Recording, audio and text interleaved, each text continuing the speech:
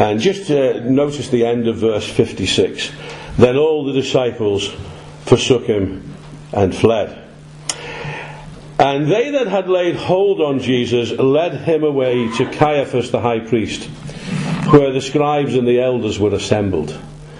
And Peter followed him afar off unto the high priest's palace, and went in, and sat with the servants to see the end. Now the chief priests and elders and all the council sought false witness against Jesus to put him to death, but found none. Yea, though many false witnesses came, yet found they none.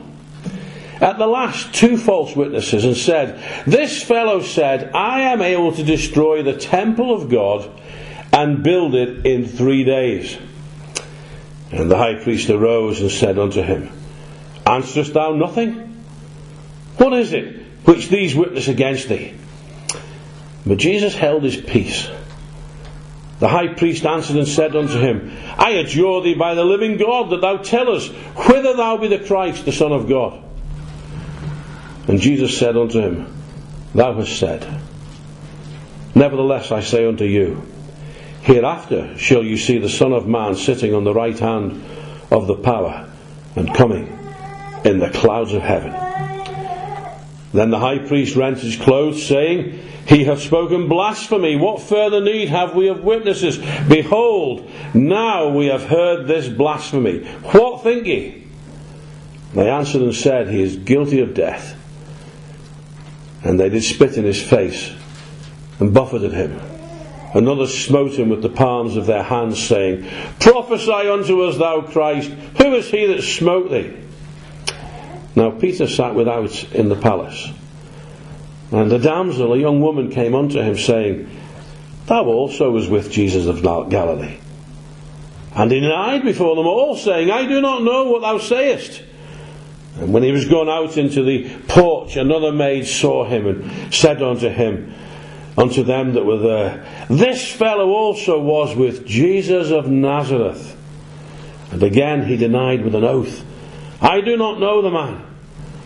And after a while came unto him they that stood by, and said to Peter, Surely thou art one of them, for thy speech betrayeth thee. He sounded like a Galilean. Then began he to curse and to swear. Now it doesn't mean what we would think of that. To call down oaths and to swear oaths, to make great declarations, swear on the Bible or whatever.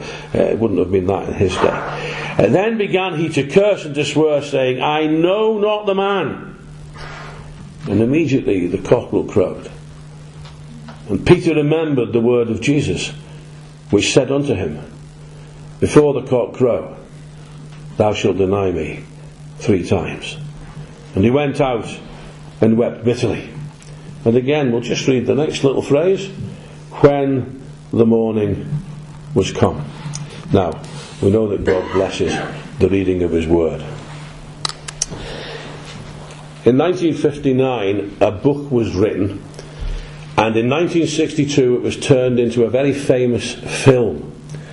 Long before the much more modern film on the D-Day landings, it was about the first 24 hours of the D-Day landings. It was set in a village in France, a village that for every occupant of the village there were 3 Germans, soldiers in that village, and it contained the headquarters of Field Marshal Erwin Rommel of the German army. And he made this statement on that day. He said, the next 24 hours will determine the fate of Germany, and not only for us but for the Allies. These 24 hours will be the longest day. And the book and the film were in fact called The Longest Day. He turned out prophetically in many ways to be true, didn't he? That what took place in those 24 hours did eventually determine the entire outcome, and in many ways the fate of nations and the fate of large portions of the world after that longest day. But when I come to these sections of Matthew's Gospel, and you can see it a little bit clearer actually in Mark's Gospel, strangely, but when you come to it, I think what we have an account here really is of the true longest day. A 24-hour period upon which hung not just the future of a few nations, or not just the future of a large part of the world, but upon which rested the potential salvation of the entire human race. And in this 24-hour period, and we're just going to look in this little section, is looking at one of it. It's split. The Word of God's quite remarkable, you know. God has stamped on it what we call the proof of inspiration. And He's put lots of pictures and patterns and things in there that I'm sure the writers as they wrote it had no realization of what they were doing. Well, the Bible says that. Peter says they were borne along of the Spirit of God. And you'll discover that there is a day presented to us here in these closing chapters. And it is a 24-hour period. And it actually divides remarkably into 8 little sections, and I would judge they're sections of 3 hours. Some of them are very easy to see. You'll find, for example, shortly when the Lord Jesus Christ comes to be crucified in the next chapter, you'll find out there were 3 hours in the morning from roughly 9 o'clock until noon. And then there are another 3 hours described as the 6th to the 9th hour. Their day started at roughly 6 in the morning. The 6th hour would be 12 noon. And there was darkness over all the earth from the 6th to the 9th hour. And if you were to look at it as a whole, you would see where we're coming to here now is the 3 hours just before dawn. And in a strange sense, there's going to be a mirror image of them in the 3 hours after dawn. In fact, the whole 8 sections, I just leave this for you to go and look at for yourself, but there's just a remarkable picture that the Spirit of God paints for us. You know, if you just read back a little bit before this, you would have read when the evening was come. And of course the day in biblical times went evening and morning. Right from Genesis chapter 1, the evening and the morning were the first day. And their day starts at sunset. And you would discover that in the evening, in the first 3 hours, I would judge, or thereabouts, the Lord Jesus is with His disciples, and He did what some of us have been doing this morning. He took a loaf and He took a cup, and they were the symbols, the emblems of His body and His death. And loving hands took them and dispensed them to the disciples. If you go to the other end of the 24-hour period, you'll come to the 3 hours just before the next dusk. And you'll discover that once again loving hands will come and take that body. This time it'll be His real body. And Joseph of Arimathea and Nicodemus, who I would judge are absent in what's happening here, they would come and take Him down from the cross. And if you'd looked at the next period after the institution of the Lord's Supper, you would have discovered that the Lord Jesus is in Gethsemane, and again you can sense that it's 3 hours, because 3 times He goes away and prays and says to the disciples, could you not watch 1 hour? Could you not watch 1 hour? And the 3rd time. And there He contemplates what it is going to be in the hands of a holy God. He says, if it be possible, let this pass from me. Nevertheless, not my will. He is contemplating the awfulness of what is going to take place on Calvary's cross. In fact, if you go to the other end of the day, and not now the second 3 hours, but the second last 3 hours, it's not now being contemplated, it's being accomplished. And you've got 3 hours of darkness, which just correspond to those 3 hours in Gethsemane. And the Lord Jesus contemplating what it will be to be in the hands of the Holy God, and then experiencing what it is, as in those 3 hours of darkness, well, He tells us what the issue is. He says, my God, why hast thou abandoned me? In those hours of darkness He dealt with sin. The sinless Holy One was made sin for us. Around the midnight hour, a throng came. About 600 of them probably, judging by the words that are used to describe the Roman cohort that was with them. You read about it being the wicked one's hour and the hour of darkness. That's why I judge it would be the midnight hour. And that throng took him, and that's probably what you were looking at last week, and that finished with the words that we started with tonight. The disciples forsook him and fled. And in those 3 hours he was in the hands of wicked men, rough men, hard men. Men who belittled him and arrayed him and mocked him and struck him. There was a corresponding 3 hours to that. And that was the first 3 hours on the cross, when men did their worst before he went into the hands of God. So from loving hands to the hands of God to the hands of wicked men. But on the 3 hours on either side of dawn, the Lord Jesus finds himself in the hands of the authorities. And we have before us Matthew's account of the 3 hours immediately before dawn. And you'll notice we read the first verse of the next chapter, and that first verse of the next chapter says, when the morning was come. What happened in those 6 hours, 3 hours either side of dawn, are 6 trials. Our account here is probably dealing largely, it's mentioning in passing perhaps the second one, but I think it's largely dealing with the third one. In the first 3 hours, the Lord Jesus is taken before the Jewish authorities. If you read John's Gospel and compare the Gospels, you'll discover the first place he went to was a man called Annas. And then he went from Annas to the man who is referred to here, and in the verses that we read straight away in verse 57, they led him away to Caiaphas, the high priest. But of course Annas was also the high priest. Luke, who is a historian, when he's writing his gospel, he tells us about all the key players. And he says it was in the days of Tiberius Caesar, not the days of Augustus. He's gone, and now it's Tiberius. And he says in the days of Herod, and it's a different Herod too by this stage, and of Philip, and he gives you the 4 tetrarchs who ruled. And then he says, and there were 2 high priests, Annas and Caiaphas. You'll also discover, if you read in John's Gospel, that these 2 men were a father-in-law and a son-in-law. I don't know how many different ways they could have smashed God's law to pieces as they stood in judgment on the Son of God himself.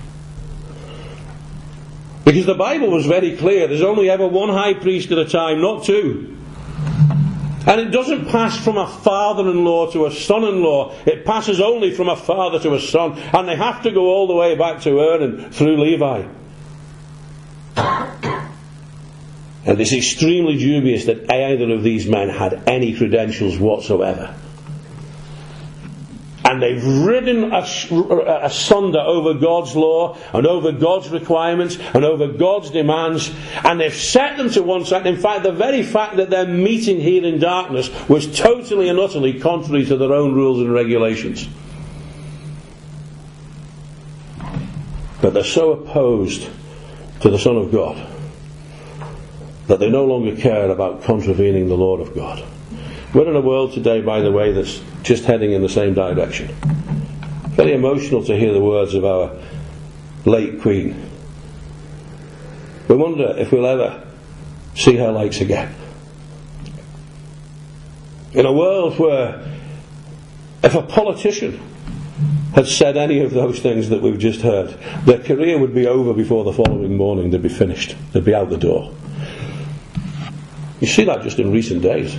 There's one just last week. Because he stated that his view was that unborn children had a right to life, he's been very heavily censured, and he's right on the brink of being kicked out.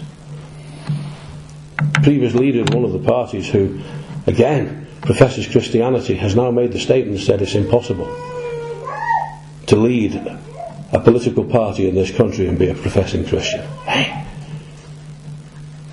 Well, this is the very Son of God, and they bring him before Annas first, and then Caiaphas, and then the whole Sanhedrin. And you can see in the verses before us what they've brought him for. They're charging him with blasphemy. When they're finished, on the other side of dawn, they'll take him to the Roman authorities. The reason being very simple.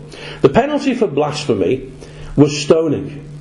And if they could, they would have taken him out and stoned him.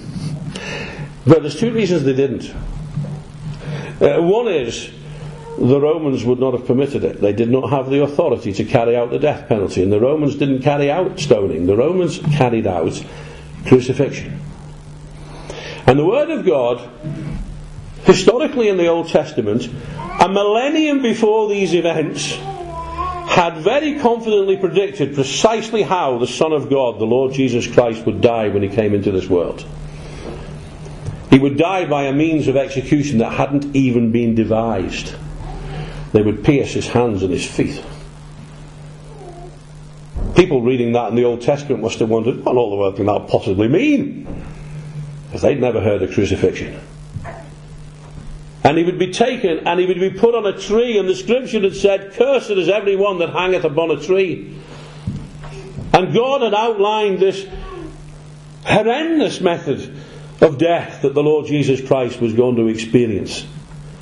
And what I want you to see in this, and the reason I went through those 8 phases, is to let you see from this, and Peter is a character who plays a huge part in this. And Peter's also the fellow, I think, that gives us the fullest explanations of what was happening that day. He looks at it from all the different angles. But what I wanted you to see from those 8 periods of 3 hours, that in the midst of all of this, the disciples have all forsaken him and fled. He's completely on his own, and yet he is in complete and total and absolute control of the whole situation. Doesn't look that way. Peter later on will explain it this way. He says, "Who by the determinate counsel and foreknowledge of God." He says, I want you to be very clear about this. He's on that cross. He's experiencing this trial. He's going through all of this because God has determined that that's what must happen. And in Gethsemane, the Lord Jesus had contemplated it, and he realised that there was no other way. Hymn writer puts it this way: there was none other good enough to pay the price of sin. He only could unlock the gates of heaven and let us in. And so it proceeds. And they proceed with the trial, so-called. And as we say, there's 3 of them before dawn, and after dawn they send him to Pilate. And Pilate then will send him to Herod. And Herod will send him back to Pilate. And again, each of them on every occasion will proclaim this: I find no fault in him, neither does Herod. This man has done nothing worthy of death. But then they sentence him to death. Not to the stoning that the Jews would have liked, but to the crucifixion that God had predicted and that God demanded. God was in control of all of this. Oh, he's not only there because of that. The wickedness of men is seen. Man's responsibility is there. In fact, Peter tells us that as well. This is what he says to them. It's interesting. This is the account. We're not going to say a lot of it, but it is the account of Peter's denial. It's a very sad thing. You know, they say to Peter, you notice the second of the 3 times they said this to him: you were with that Jesus of Nazareth. 22 times the Lord Jesus is described as Jesus of Nazareth. And if you study them, a lot of them are repeated in the 2 different Gospels. But either they're repeated or what's said afterward is the same on 2 occasions. For example, there are 2 occasions when we read, Jesus of Nazareth, thou son of David. And so the 22 fall into 11 little pairs. And one of the pairs is Peter described twice as being accused of being with Jesus of Nazareth. And it's the only 2 occasions of the 22 when something Christ exalting is not immediately said afterwards. So for example, even when Pilate puts it on the cross, Jesus of Nazareth, the King of the Jews. And the 2 on the road to Emmaus say, Jesus of Nazareth, a man approved of God. The blind man cries out, Jesus of Nazareth, thou son of David. And you look through them for yourself, 20 times, 10 pairs you'll see, every time something Christ exalting is immediately said, with one exception. The 2 occurrences when what Peter said is recorded. I'm not going to be critical of Peter because I think he's a great man in so many ways, and we all make the same mistakes. And I wonder, talking to Christians today, how many times do we have the opportunity to say something Christ exalting about Jesus of Nazareth and we don't do it? Wasn't it good to hear the Queen saying so? I used to listen. I'm not being overcritical here, well maybe I am. But it was my practice for a number of years. My mother, who was called home just a few years ago, at 3 o'clock on a Christmas day, everything had to stop. And she was of a generation, a very similar age to Her Majesty, and we had to sit and watch the Queen at 3 o'clock. And I had a little practice. I used to listen to the speeches that were made that day by various others. Archbishops, moderators, popes. Staggeringly, the most likely one of those three to hear something about Christianity from was the Pope. Sadly. But the only one you could be guaranteed year in, year out would say something Christ exalting was Her Majesty. Staggering, really. My brother-in-law, who's not a believer, used to listen to some of the great ecclesiastical figures, and he used to say, that boy's in the wrong job. He's not a Christian. He used to say, these boys are in the wrong job. Sadly, on this occasion, Peter never said anything Christ exalting. He denied 3 times. But it is Peter who tells us exactly what's going on here, what it's all about. He said to the people, He's there because you put Him there. He says, ye denied the Holy One and just, and desired a murderer to be granted unto you. Peter makes it very clear. He is there because those people, both the Jews, he says, and you delivered Him into wicked hands. So the Jews required it, the Romans carried it out, and Peter says, make no mistake about it, that's why He's there. He said, but that's not the only reason He's there. We've already said He's there because God demands it. He's there by the determinate counsel and foreknowledge of God. But Peter tells me eventually there's another reason He was there. This is what Peter says in an epistle. He says, He bore our sins in His own body on the tree. Peter says He's there because of me. He's there because I put Him there. He's there because of my sin. Now, my friend, you can only say what Peter said if you have personally put your faith in the Lord Jesus Christ and accepted that you are the guilty one, and that He is the innocent one, and that He bore the penalty that was due to you. Thankfully, as Her Majesty reminded us, His death was not the end. He rose. And as she pointed out, our entire faith is based on that resurrection, that wonderful event, when He demonstrated that He could go into death and come out of death, and He could defeat it. And that is why, if you put your trust in Him, you will not perish but have eternal life, as we were singing with the children. So the Lord Jesus goes before these men, and they make these accusations, and He doesn't speak out Himself. The prophecies, Isaiah 53 had said, as a sheep before a shearers is dumb, He opened not His mouth. A travesty of justice. No witnesses for the defence. Witnesses that they finally find witnesses. The temple had taken 46 years for Herod to build, glorious edifice, and they find witnesses that claim, he says, I can take it down and build it again in 3 days. But of course He wasn't talking, if you look at the passage, He wasn't talking about that physical temple. He was talking about His own body. The dwelling place of God, the only human being upon God could complacently rest in the history of this world. My beloved Son, in whom I'm well pleased. And He says, they'll take me and they'll destroy this little temple. They'll put me on a cross. They'll crucify me. But after 3 days, I'll rise up again. Oh, they never understood that, but listen, look at what else He told them as I draw to a close. He says, by the way, you'll see me again. Ooh. Did you just notice that? I have a red letter Bible, and in all of that passage that we've just read, there's only one little splash of red. I say unto thee, hereafter you shall see the Son of Man sitting on the right hand of power and coming in the clouds of heaven. He gives them a warning. And I need to give you a warning this morning as we close this meeting.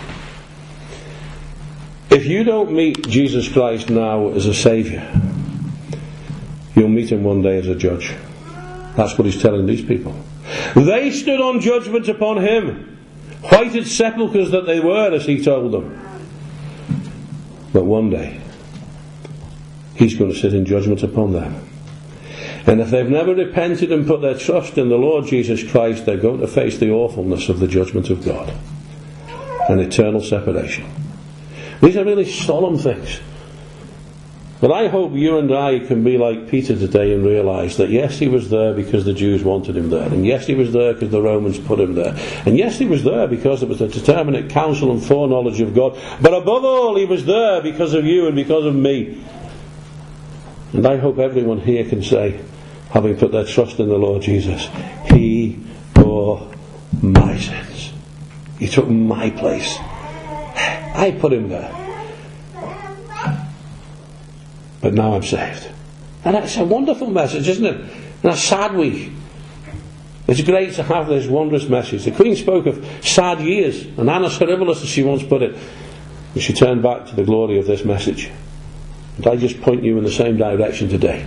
A Saviour who came into the world. And here he is at the hands of men, experiencing this ignominy and even the denial of Peter. But we know that Peter was gloriously recovered. And when he was recovered, he preached this wondrous message. And we've taken some of his words to preach it to you today. And we just trust that you'll come to find the Saviour that Peter knew. The one who can take your sin and deal with it once and for all. We trust that God may bless his word. Just commend ourselves in prayer. Father, we give thanks for the wonder of Scripture, for these events recorded so long ago, for the wonderful example of our Saviour. When he was reviled, he reviled not again. When he suffered, he threatened not.